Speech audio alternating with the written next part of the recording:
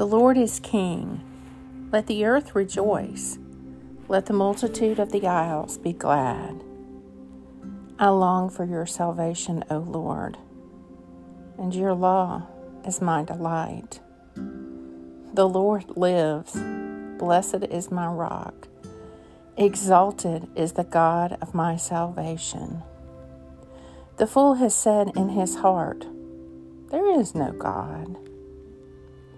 A reading from the Gospel of John. He went back again to the far side of the Jordan, to the district where John had been baptizing at first, and he stayed there. Many people who came to him said, "John gave no signs, but all he said about this man was true." And many of them believed in him.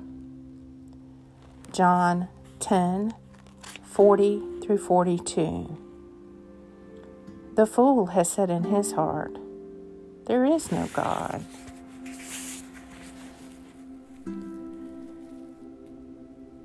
The Morning Psalm.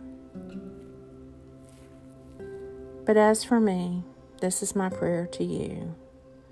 At the time you have set, O Lord, in your great mercy, O God, answer me with your unfailing help. Save me from the mire. Do not let me sink. Let me be rescued from those who hate me and out of the deep waters. Let not the torrent of waters wash over me, neither let the deep swallow me up. Do not let the pit shut its mouth upon me. Answer me, O Lord, for your love is kind. In your great compassion, turn to me. The fool has said in his heart, "There is no God." Even so, come, Lord Jesus. Let us pray. Our Father, who art in heaven, hallowed be thy name.